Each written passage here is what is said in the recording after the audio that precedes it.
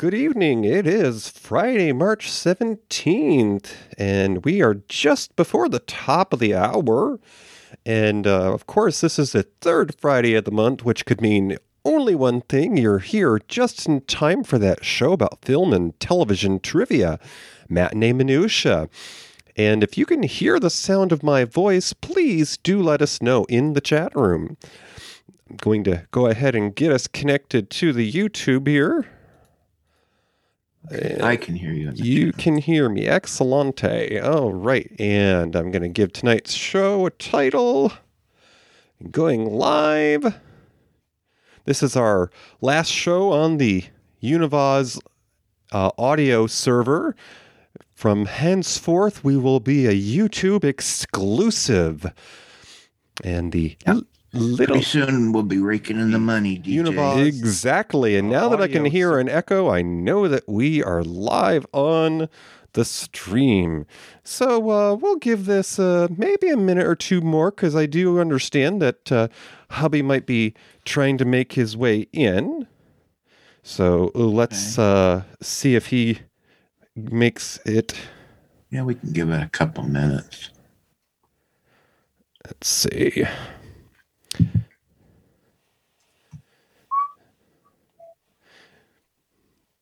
So it was St. Patrick's Day today. We'll talk a little bit about that in a minute or two. I do think that it maybe got almost to 50 out today. Yeah, it was nice. I don't know now. It was a busy day for me, and I was inside mostly. But was there sun? Did the sun come out? Well, I'm just thankful that sunrise seems to be earlier. And, sunset is a little later. I don't know that the days are necessarily longer, but I feel like I'm seeing a little bit more sun and pretty... Every day it's about 3 minutes longer. And pretty soon I'll actually be able to resume my good old morning walks. I'm excited. Yeah. Let's see. I'm just checking to see if he's going to join us in the chat room. Sometimes he has difficulty getting in, and, sometimes people don't pay attention to the hour of the day, and they just call, just like when you were a kid. Remember, your folks probably said it's not polite to call people after dinner? Yeah, that's right. That was not considered good. Or during dinner, the dinner hour. That was very rude to call people. Mm-hmm. And back when we used to be concerned about long distance, what was it? Is it 9 o'clock or is it 8 o'clock, I think, is when they said that the peak calling hours were, and you got to have cheaper long distance. Yeah, I think I can't. Maybe after 9 or something. You want to know something else? I heard this today. It used to be when we just had maybe one telephone, one landline a house. No such thing as cell phones or nothing. When you called, you weren't necessarily going to reach the person you wanted to talk to. And you would have to say, hello, this is blah, blah, blah. May I speak to blah, blah, blah. You didn't necessarily get the person you were calling. So that doesn't happen anymore. You call and you expect the person you're calling to answer the phone because it's their phone. I'm going to take a page out of a listener's book here. I understand that Kathy Bacon's nickname for you is Stinkpot. And I remember my grandmother used to use that as a term of endearment when someone was being difficult. But I remember being a little stinkpot as a kid because we didn't have any of those fancy features on our phone like call waiting yet. And I used to call the operator and pretend it was an emergency if I couldn't get through to one of my classmates. Oh, you little beep, beep, beep. You were a stinkpot. I never dared do anything like that. I don't think that never even occurred to me. Well, sir, I think it's a few minutes in, so shall we, grease the wheels? Yeah, we better start. Okay. Good evening, and welcome to the beautiful historical Marionette Theater. This evening, we're going to be visiting a comedy drama from the early 70s, and it takes place on an Ivy League college campus. Boy meets girl, and a little turmoil ensues. Please take your seats. The show is about to begin.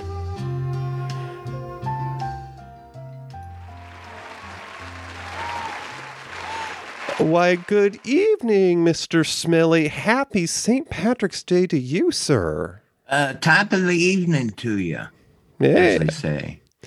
Well, did you have yourself some colored libation there? Did you have yourself a shamrock shake today?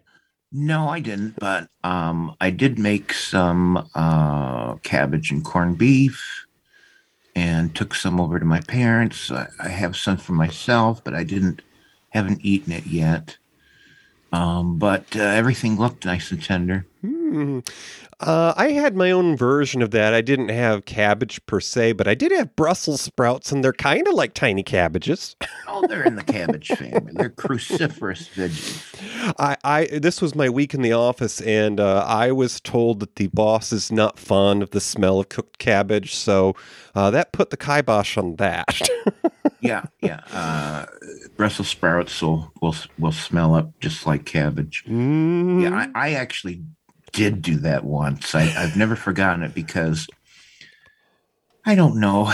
I just was never aware that they were so pungent, and I had brought some leftover Brussels sprouts, and at that time, everyone ate at their desk and didn't stop working. Which is illegal. Right. You have to have a break, but nobody, this was a place where you didn't get a break, and we just worked and worked.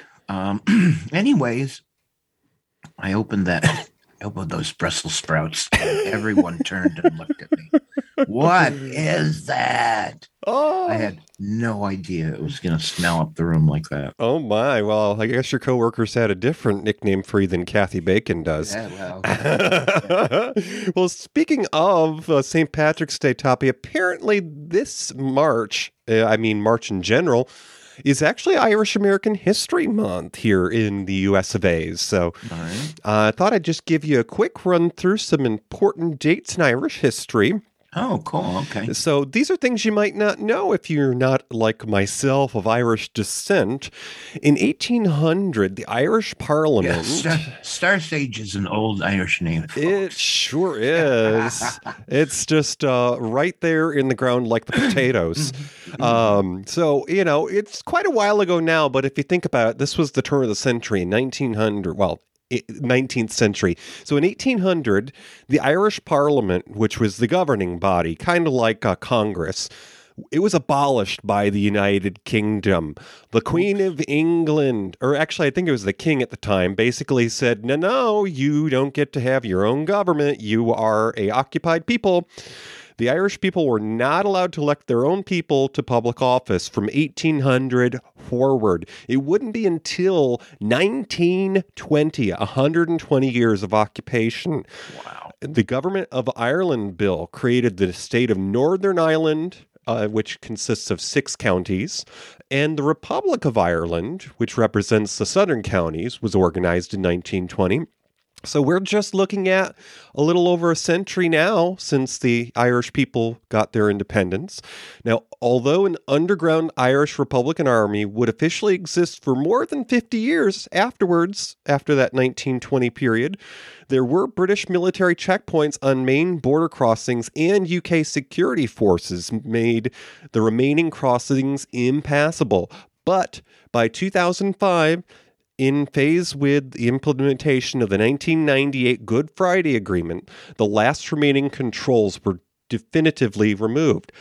On a side note, for some more Irish American history, in fact, more historical fiction, see our February 2020 Matinee Minutia episode about Scarlet, the CBS mini-series starring Joanne Whalley and Timothy Dalton.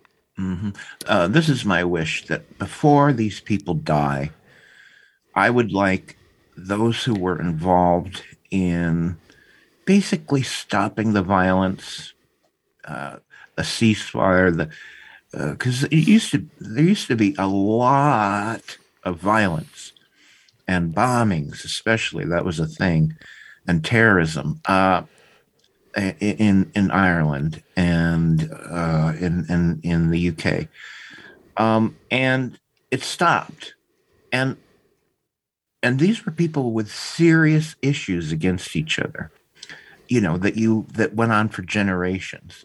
Well, these people need to go to other places in the world. I don't know, Israel, Palestine, and show them how to fucking get over it and make peace. Mm-hmm. So, anyways, that's my. And just another quick aside, many of you may have heard of the infamous Irish potato famine. Well, it would not have caused the total decimation of the Irish people if it weren't for the fact that the Irish were only allowed to eat potatoes because the occupied forces of the crown took all the crops and livestock that were grown by farmers who were basically tenants. Their ancestral lands were governed by the crown. They paid taxes on their own land, didn't get to vote, and basically starved because the only thing they were left were the potatoes that were rotting in their fields because there was a particular fungus that they didn't have the science to fight then. So that was the 1890s. So yeah, that caused a tremendous amount of people fleeing. Those that didn't die and those who were strong enough got on boats, came to America. Where, guess what? They were discriminated against. Right. Of course. But without Irish Americans, we wouldn't have the parts of the railroad in the Northeast and the Erie Canal, which is right here in my backyard. And speaking of looking up your old address and backyards, I do hear that our senior showgirl is wearing something green and shimmery.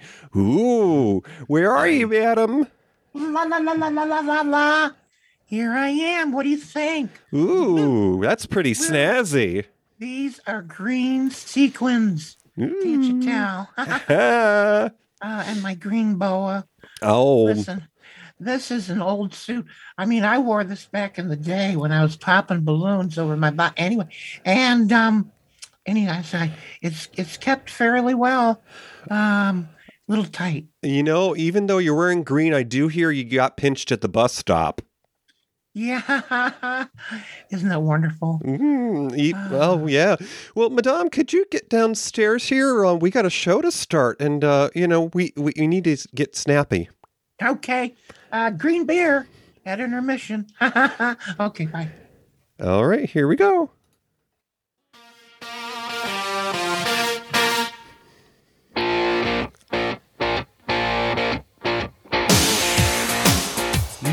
James Hart is a first-year law student at an Ivy League school. Like many, he's struggling to balance his studies and a social life. To complicate matters further, he falls for the one girl who could both make his life interesting and difficult. Will James get along with his study group? Will he make the grade? He's playing with fire! Grab a bow tie and some textbooks. It's time for The Paper Chase with Timothy Bottoms, Lindsay Wagner, and John Houseman.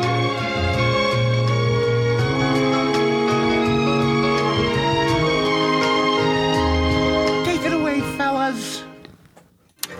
What do you get when you take a dash to the silver screen?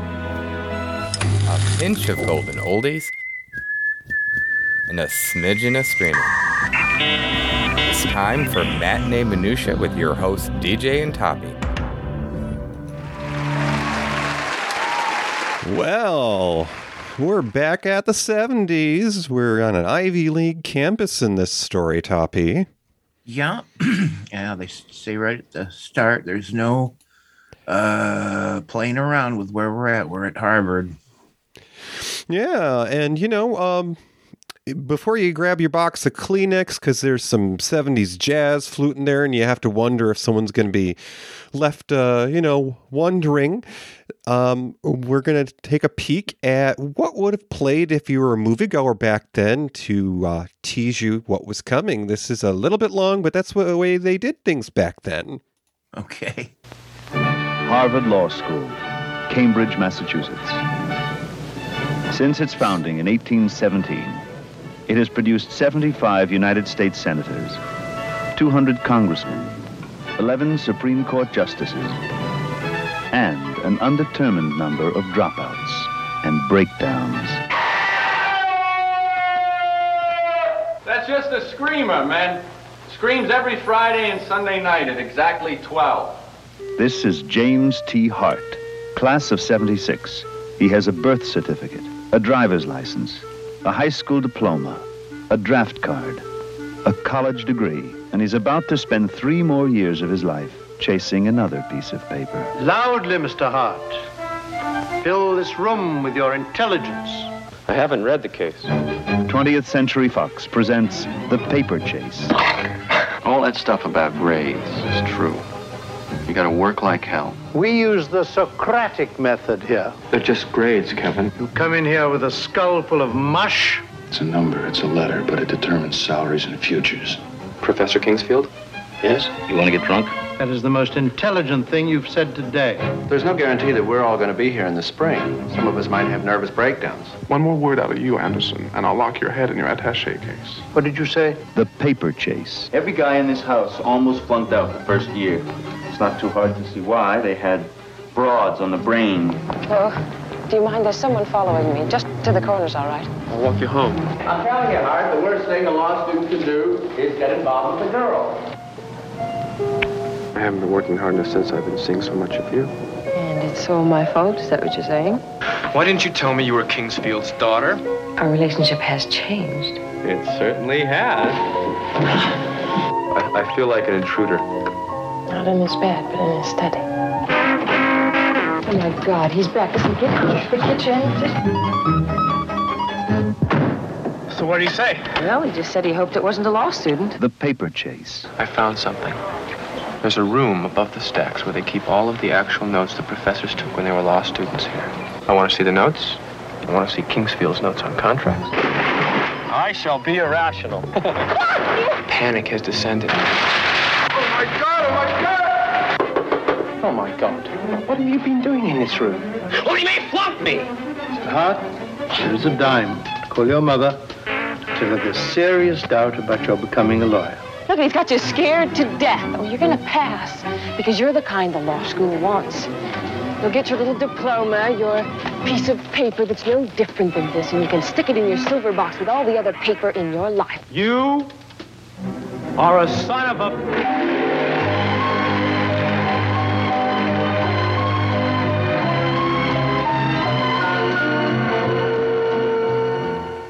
Ooh, 1973, Toppy. Yeah, a long time ago. Why don't you tell us what was going on in the U.S. history?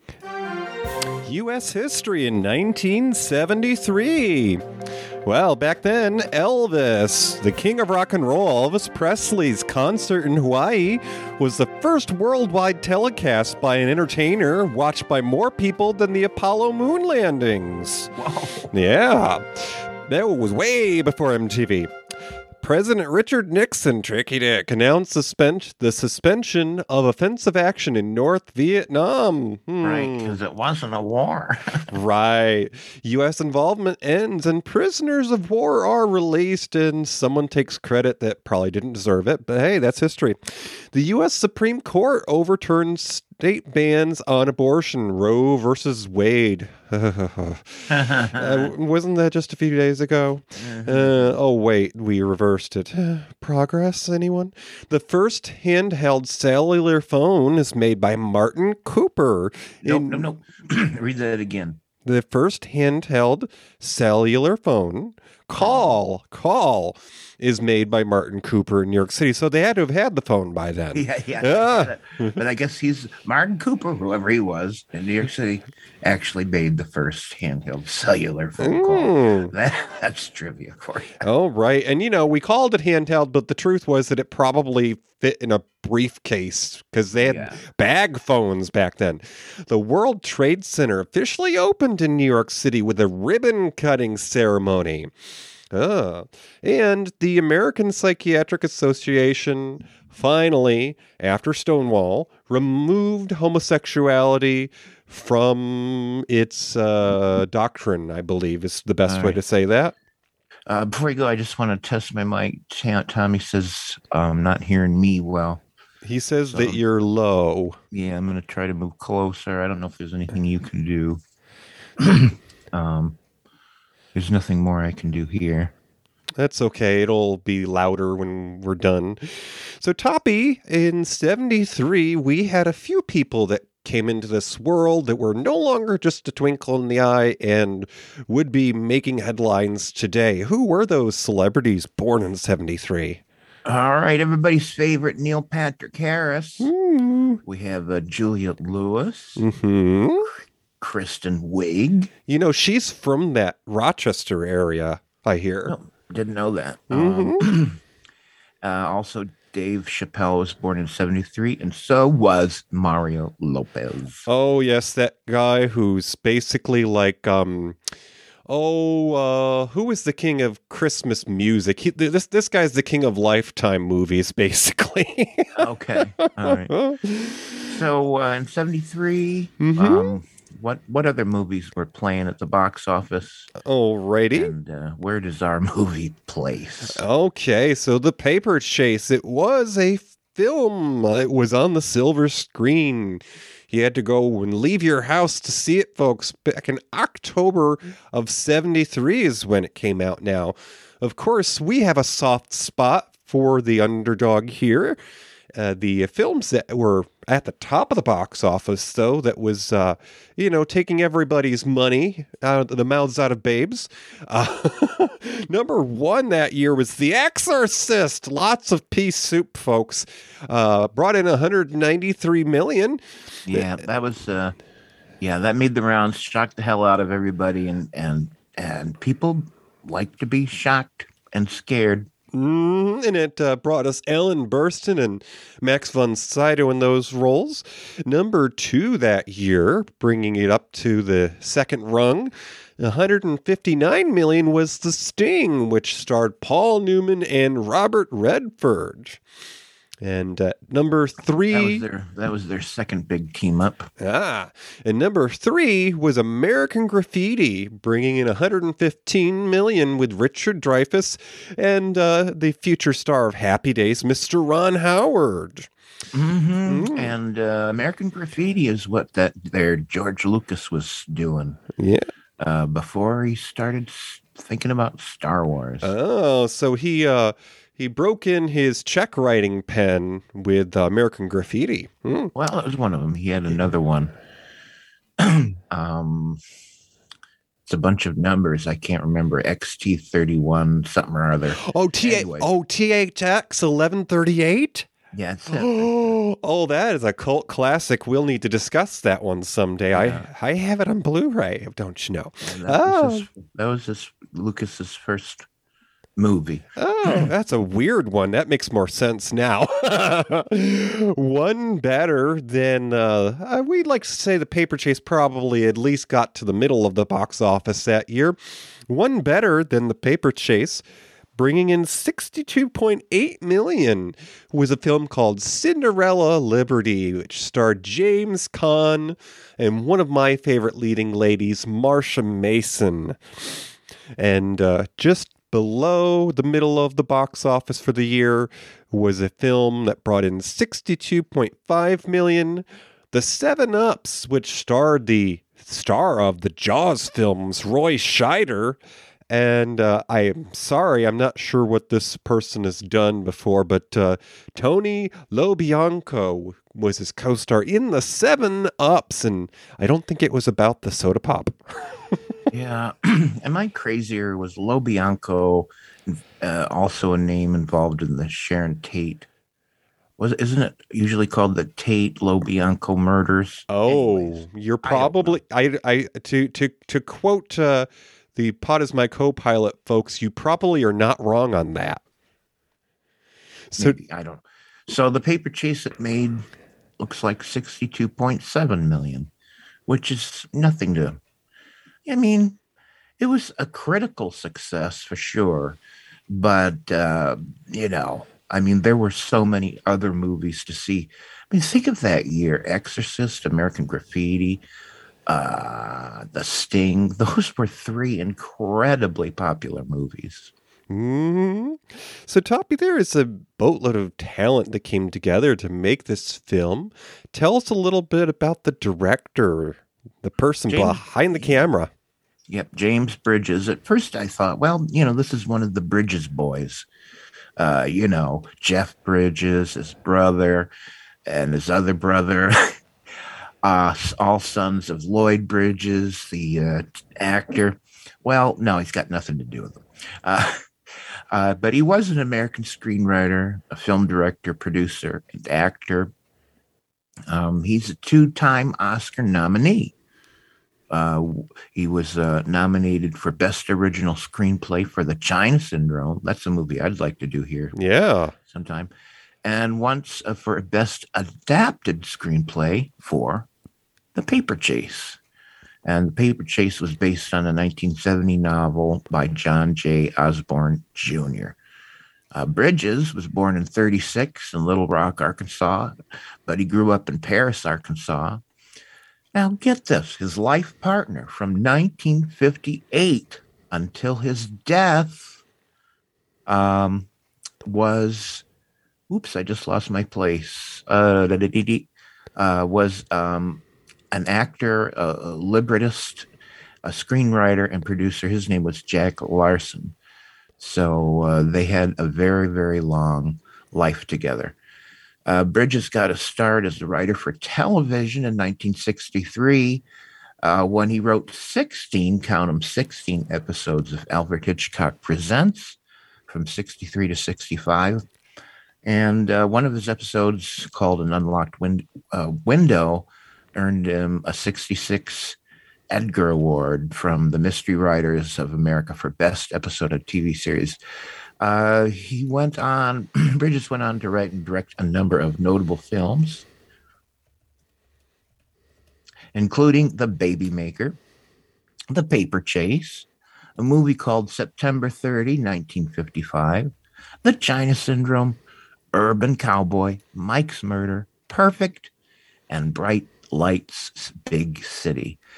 In 1978, 5 years after the Paper Chase movie premiered, Bridges returned to television to create the TV series The Paper Chase, which was based on the original novel and the movie, and for which he wrote 2 episodes.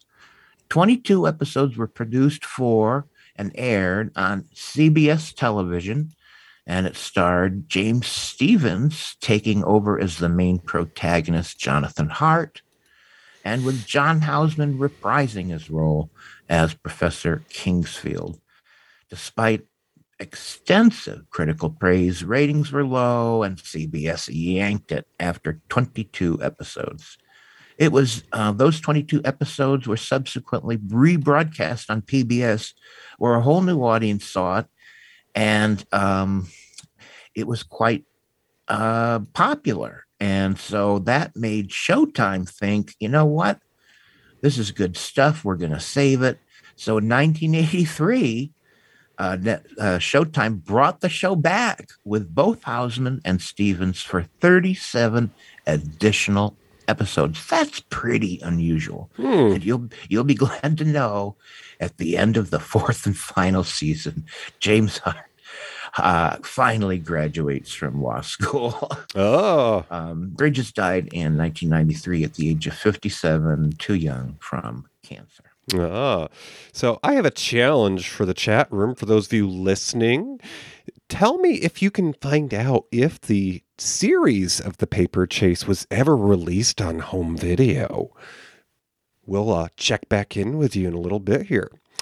All right, so before we step over to the snack bar, because I hear Gertie jingle jangling over there, we're going to talk about the first member of the cast. So this is not an adult film star. I had to ask, I hope that this is his legal name, because I would not have chosen it if I was picking a stage name. Timothy Bottoms, played James T. Hart. He was the freshman college boy in this story. Now, Mr. Bottoms was born in Santa Barbara, California. You know, that place they set some of those popular soap operas.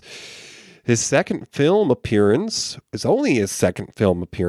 was in The Last Picture Show just a couple of years before with Jeff Bridges and Sybil Shepherd. Now, this was alongside his actor brother, Sam Bottoms. Yes. Oh, it was a traveling road show, I'm sure. The Paper Chase was Timothy Bottoms' fifth film. The 1, 2, 3, 4, 5. He was his fifth one. This film before The Paper Chase was called Love and Pain and the World Damn Thing. I think it's The Whole Damn Thing. With Maggie Smith, which I do believe he's going to talk about shortly in our intermission. Now, the film after this was called The White Dawn, starring Warren Oates and the future star of the Iron Eagle movies of the 80s, Louis Gossett Jr. Bottoms would appear in 7 films over the next 5 years following The Paper Chase, including The Crazy World of Julius Verooder, V like Victor, Rooder, in 74, Operation Daybreak in 75, A Small Town in Texas in 76, and Roller Coaster in 77. And then in 79, he was in a film called Hurricane, 86, Invaders from Mars, and more recently in 2003, a film called Elephant. In all between 71 and the current, Timothy Bottoms has been in over 75 movies. Most recently, he appeared in a film in 2020 called Tar. It was about a sort of a Jurassic Park adventure in the La Brea tar pits. Okay. Am I crazy? Wasn't there a movie released this year that got a lot of Oscar buzz called Tar? Let's see. Tar. 2023. No, there was a film called Tar in 2022, and it's an international world of Western classical. Okay, interesting. But maybe it was Taz. I don't know. Anyways. That's okay. Similarities here.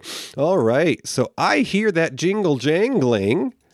We're going to step on over here to the snack bar, where Miss Gertie is doing her best attempt at river dance while trying to not spill her drinks. And we're going to listen in on an interview with our favorite Dallas Morning News host, Bobby Wyant. And this is an interview from 1973 with the Paper Chase star Timothy Bottoms. In 1972, Timothy, I went on record as saying that my favorite picture, my best picture of the whole year was Sleuth. And then I'm saying now on the record that my favorite picture of 1973 is The Paper Chase that starred you with John Houseman. And John Houseman now has a Golden Globe for supporting actor. Yes, and John will probably, I feel, be nominated for Academy. Yes. Did you know him before you were in Paper Chase? Yes, I did. When I was 18, I had the opportunity to meet John. Some of my friends auditioned for his school. I was going to audition for his school, and I was given a job. Johnny got his gun. Never went. However, 4 years later, I made a film with him. Did he remember you?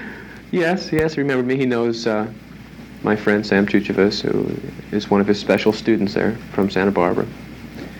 And we were aware of, we had many friends in common, theater friends. John is a theater man of the theater. Yes, that was his first film. Oh, yes. We had Jim Bridges on this show, yeah. And he was saying how John did as a personal favor to him. He did. Yes. And now, God willing, he'll walk off with an Academy Award. That'll be a glorious day. Well, John deserves it. John has been around for so long. Yes. He's done everything.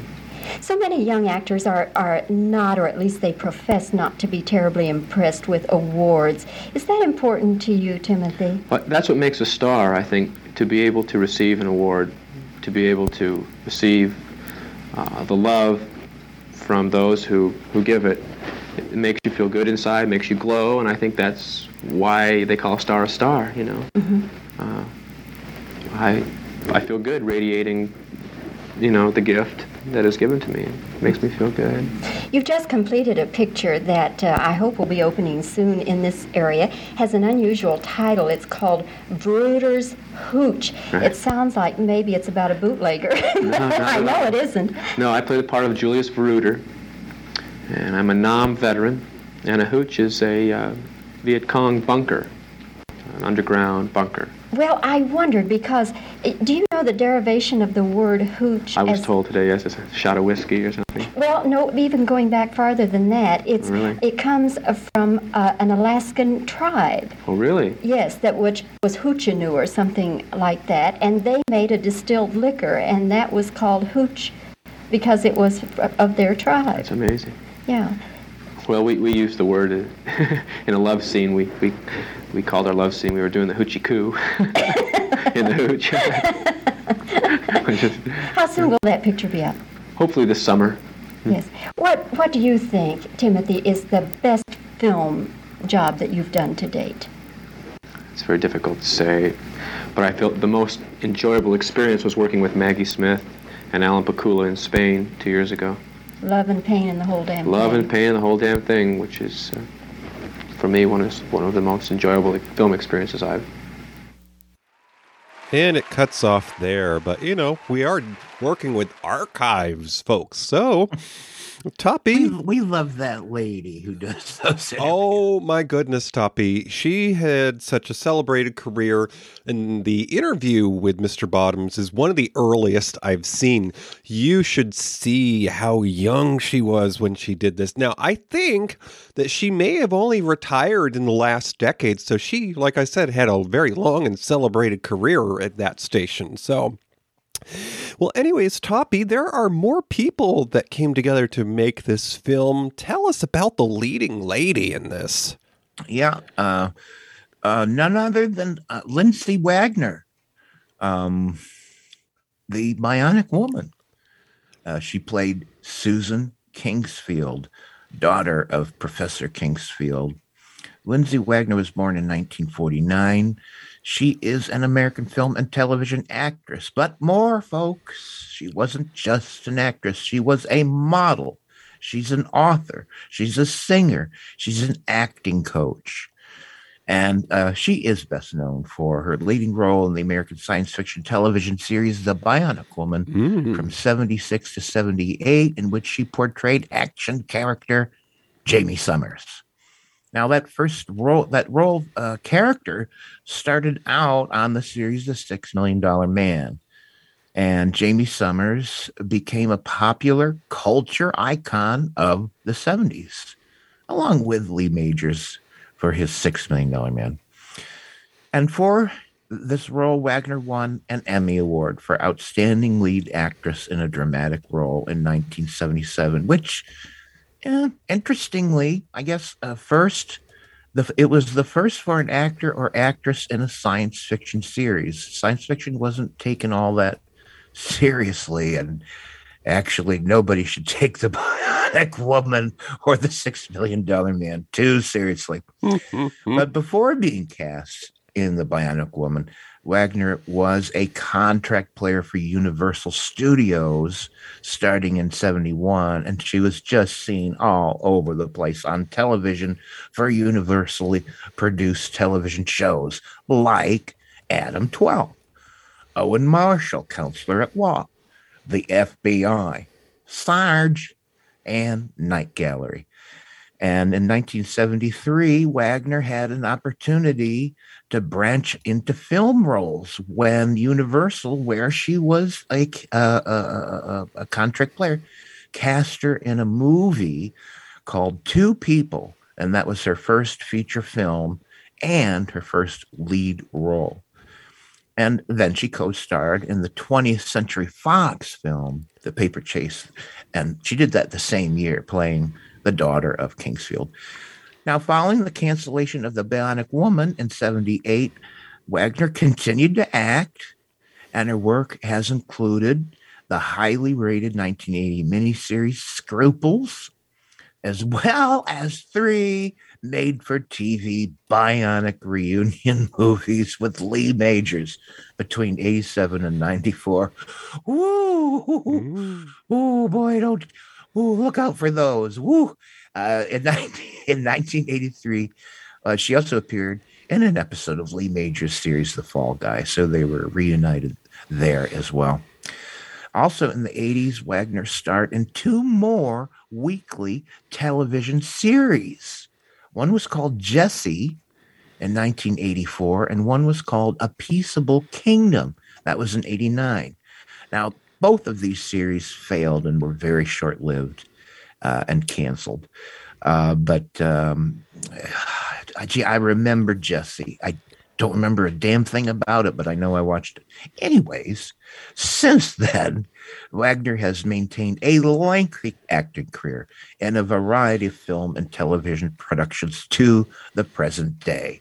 And you most recently would have seen her in 2015 when she appeared in an episode of NCIS season 13. A lot of her time these last years, she's been an adjunct professor teaching something about acting somewhere. So she's been teaching a lot. So let's find out about the key player in this movie, John Houseman. Oh, I'd be glad to, Toppy. And let me just add a couple of lines, though, about Lindsay Wagner. I can't. Yeah. I just cannot walk by and let the poor, dear sweet lady rest with those credits there. Okay, so due in part to Lindsay Wagner as the Bionic Woman being on the Sci-Fi Channel when it first launched. Because, you know, before any channel starts making their own original content, they buy libraries of these reruns. So the Bionic Woman was featured on the Sci-Fi Channel along with Alien Nation when that show first launched. And due in part to her and Linda Carter, there was probably a period in my teens where my parents possibly thought I was going to turn out straight. But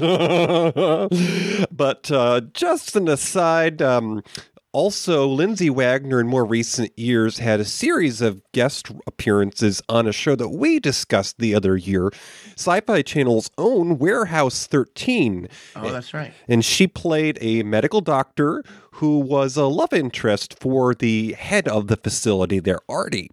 And also just an aside, that 90s Bionic reunion movie, well, it's also where up-and-coming actress Sandra Bullock got her start. She was going to be the new Bionic girl. She was the girl in the wheelchair that they gave new legs. Oh, good Lord. Yeah, I can even picture. By the way, your husband, Billy, who's in the chat room right now, says that he thought Fembots Go to Law School would be a perfect title for a new movie.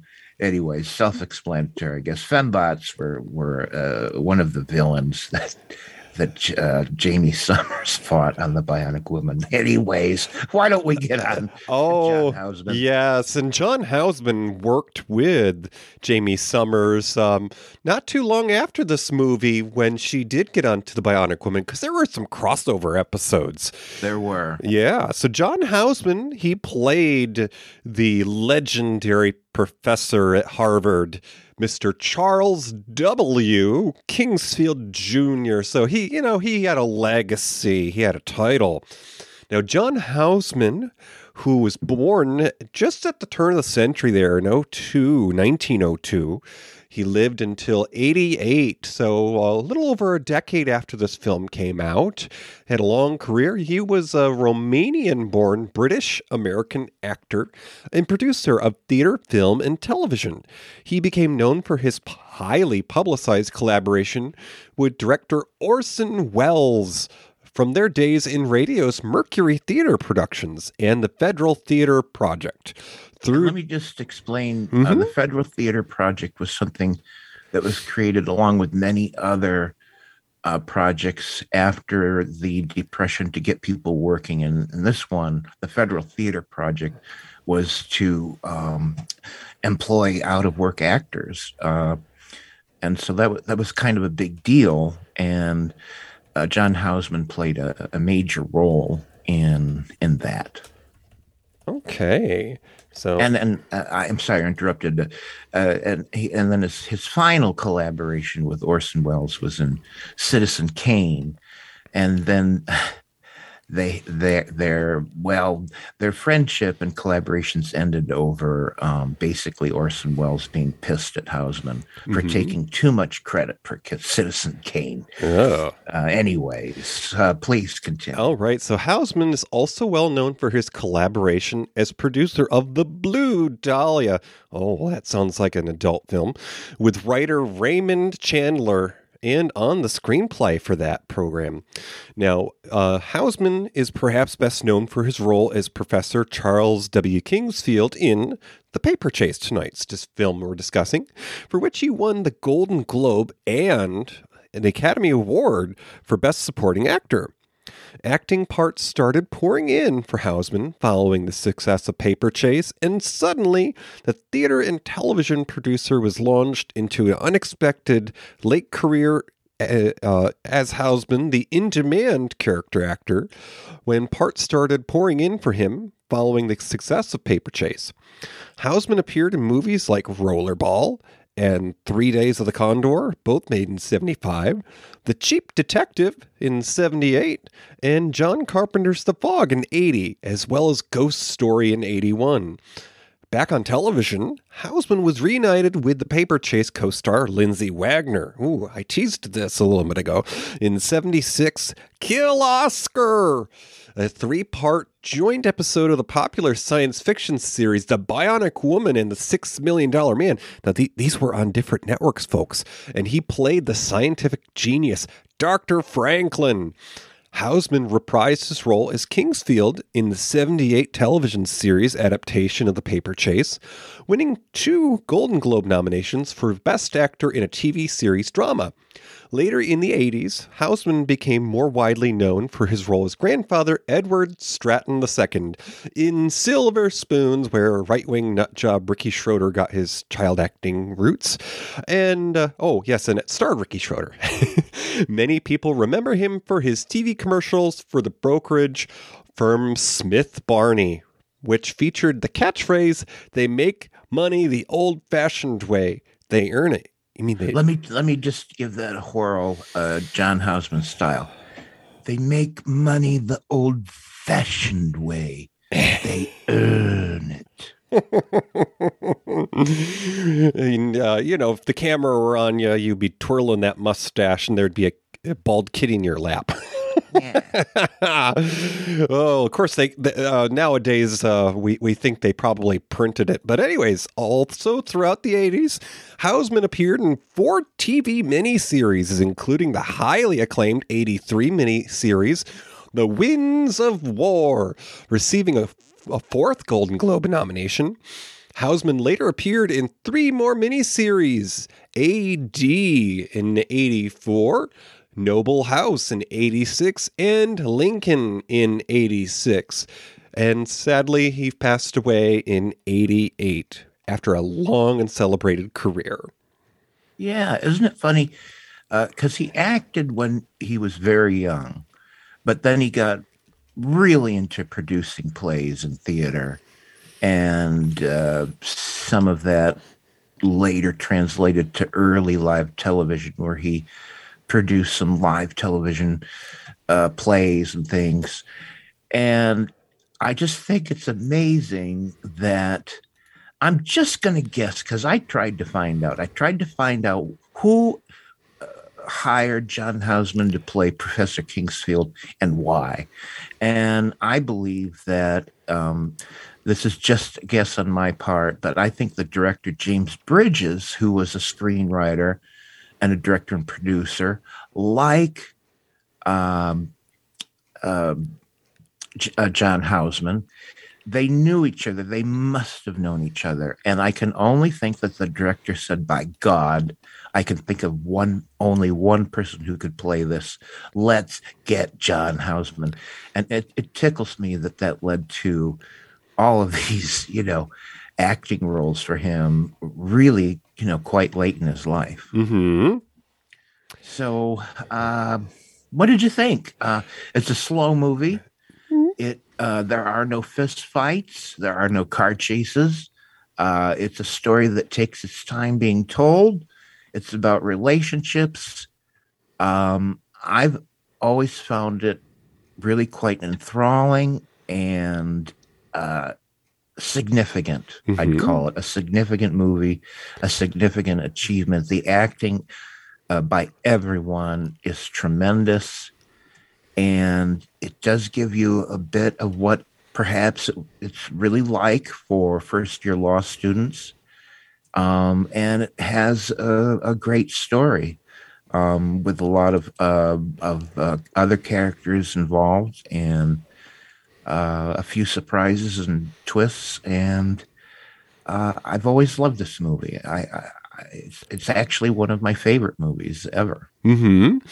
I having learned a bit of the history of filmmaking through the journey of our show together here, I understand that this was a time when the old Hollywood studio system had basically been either dismantled or was going away or had gone.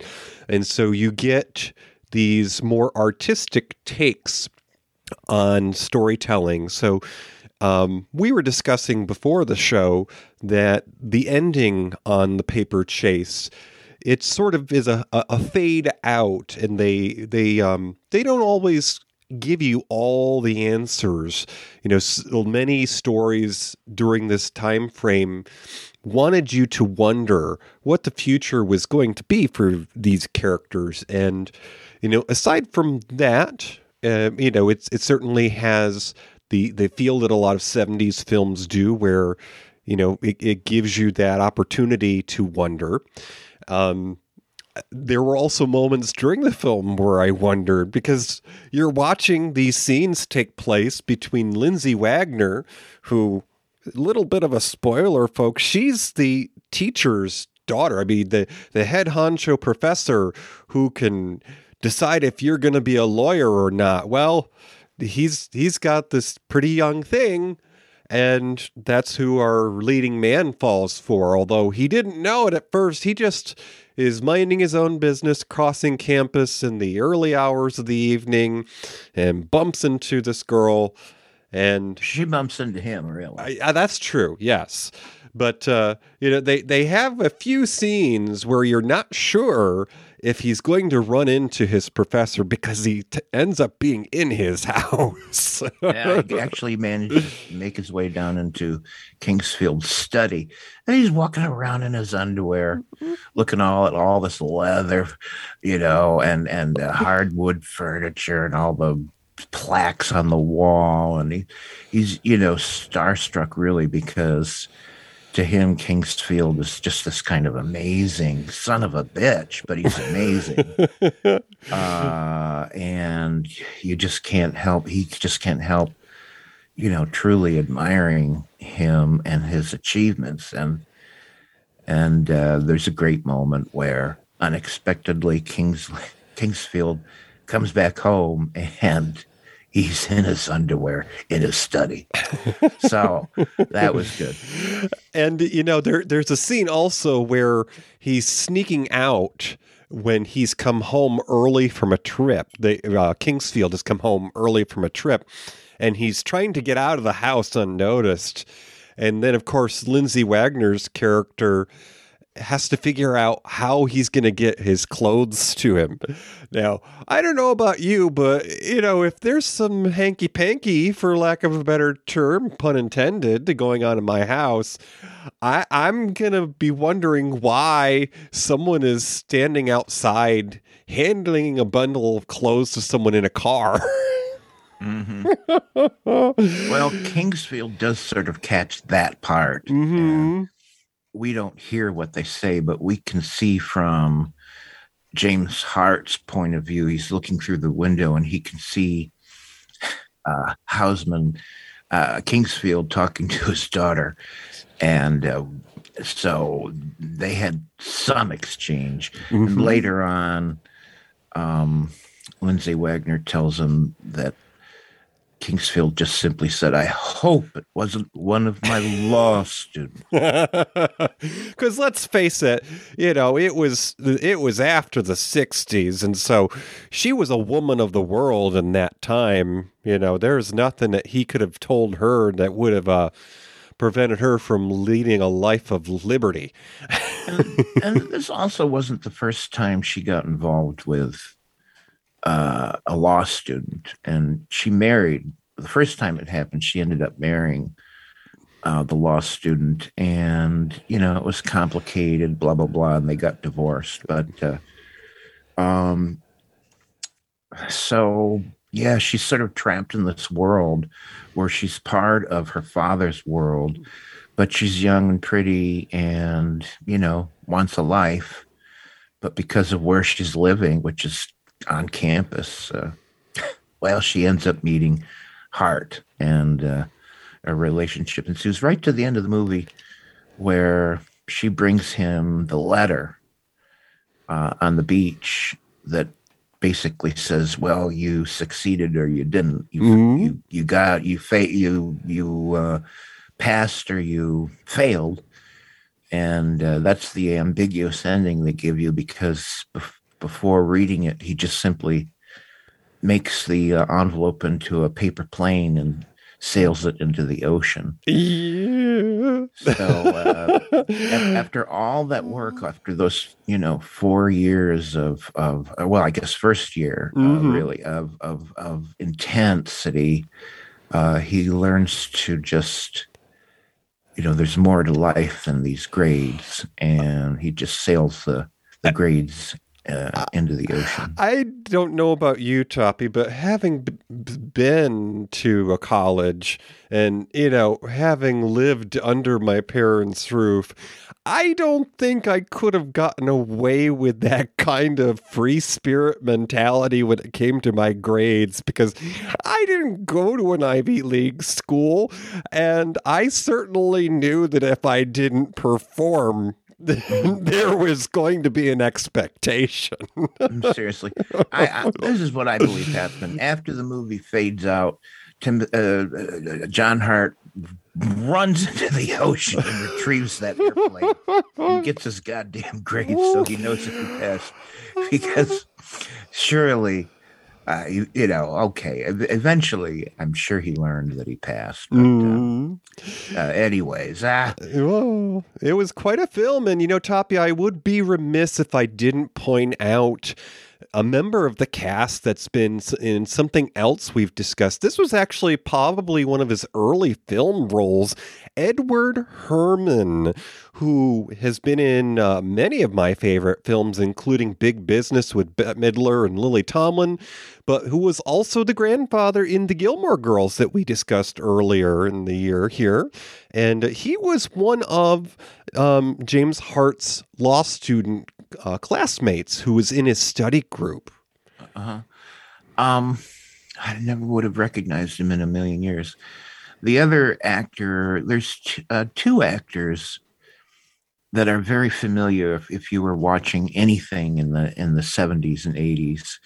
The character that's in the study group that smoked a pipe. Mm-hmm. I don't know who he was, but he was in a lot of stuff on TV and in movies, a character actor that had appeared in a lot of stuff. The other one was James Houghton, who portrayed the guy that pretty much lost it. Mm-hmm. He was the guy in the study group who didn't survive the year. Right. And he was in a lot of television stuff, a very familiar face in the 70s and early 80s. So, yeah. Would you recommend it? Oh, absolutely. it certainly would be worth comparing to other films set on a college campus, because these are very impressionable years of a young person's life. And just from the standpoint of this being in the 70s, one of the opening lines of the film talks about him having his draft card. I mean, talk about pressure to perform. He's going to college and wondering if he's going to be called to war.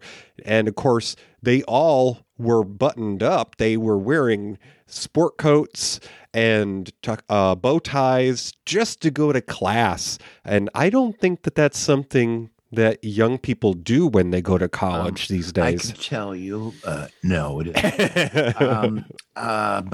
Okay, can I tell you what the trend is?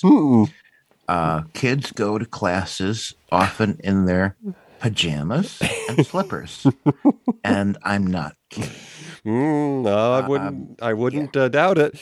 And Toppy, Toppy, there was another connection I wanted to mention with Lindsay Wagner.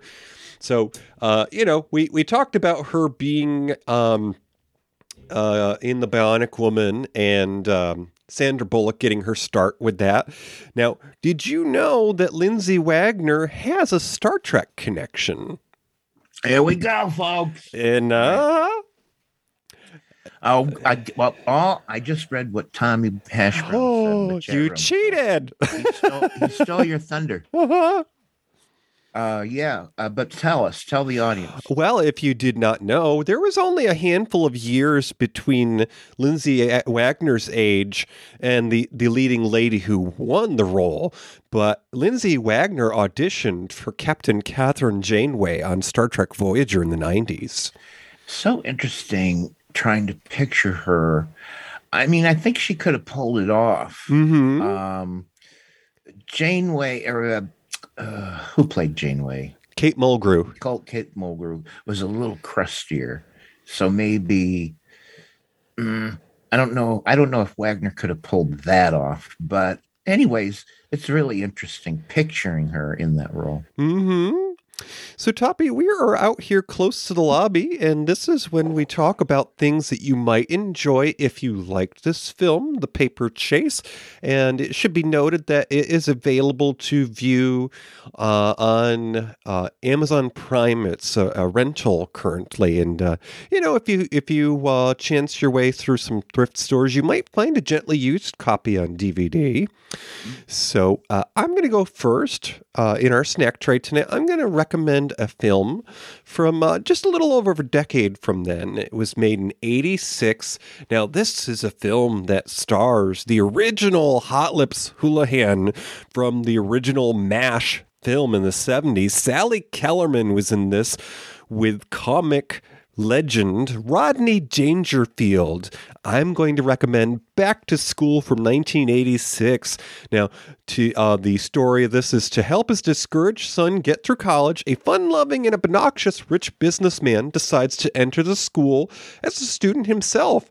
This film also is peppered with quite the cast. We have Adrienne Barbeau, who was in all of those Swamp Thing movies, and was also Maud's daughter, and she also had another comedy legend, Sam Kinison. And here's your other Star Trek connection, folks. Young Terry Farrell, who played Jadzia Dax on Star Trek Deep Space Nine, played the girlfriend of the main character's son in this film. So that was one of her first movies, Back to School from 1986. And more recently, a sort of a take on it with a gender swap. I don't care if you don't like her or not. Melissa McCarthy was in a film called Life of the Party, a divorcee who goes back to school and happens to be the college where her daughter goes. So all sorts of different twists and turns on that. But yes, Back to School and Life of the Party. Okay, nice. Good choice. I'm going to recommend another movie written and directed by James Bridges. He did this one in 1977, and it's called September 30, 1955. And in this movie, we learn why a small-town Arkansas college undergraduate, Jimmy J, goes berserk after learning of the death of his movie idol, James Dean, who died on September 30, 1955, the title of the movie, and how he leads 5 of his friends to hold a vigil, which turns into a drunken debauch and finally a terrible tragedy. So this is a much darker movie than Paper Chase, but it's the same kind of serious character study that he did in Paper Chase. Another just, well, a movie that takes its time to build. And it starred Richard Thomas of the Waltons TV show, and Tom Holtz, who was in Amadeus, and Dennis Quaid, and Susan Tyrrell. And this movie is also currently available on Amazon Prime to buy or rent. September 30, 1955, made in 1977 by James Bridges. Okay, so folks, we're out here near the front door because Gertie's got to catch her bus shortly, but we're going to go ahead and figure out what's coming down the pike, what we're going to discuss on our next show, which will be a YouTube exclusive. If you want to be listening to our audio, you'll have to go to our YouTube channel. You can actually get a link there just easily going to matineeminutia.com and look for the YouTube logo. But our next show will be on Friday, April 7th. Toppy, go ahead and grab up that bag of coins the magician left for us. Yeah, here you are. There you go. All right, here we go.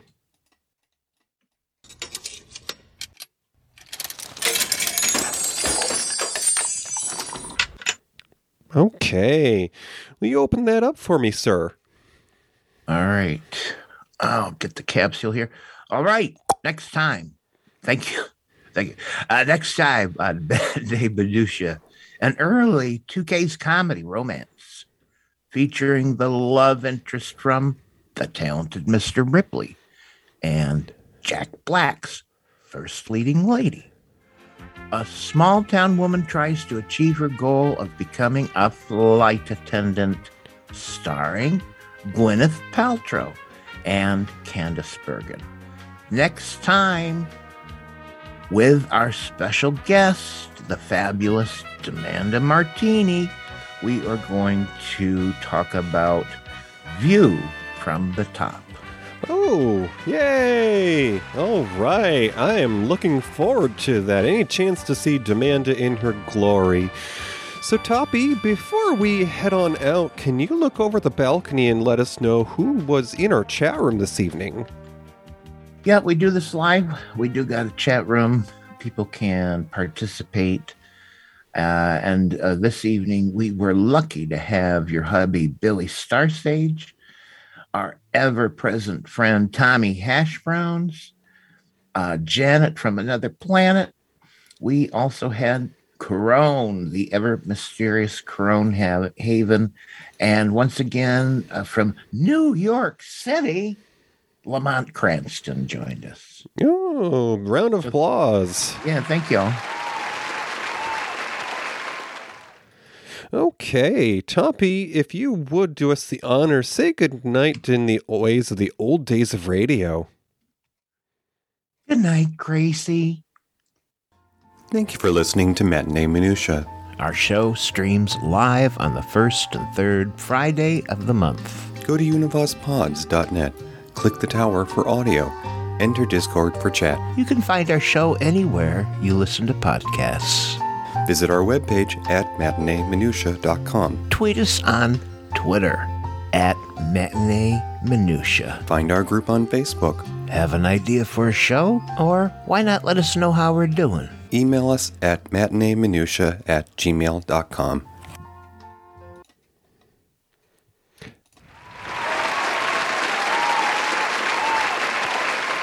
Chubb's Gone Wild with Matt and Tom. Speak up. The Smellcast by Tommy Smelly.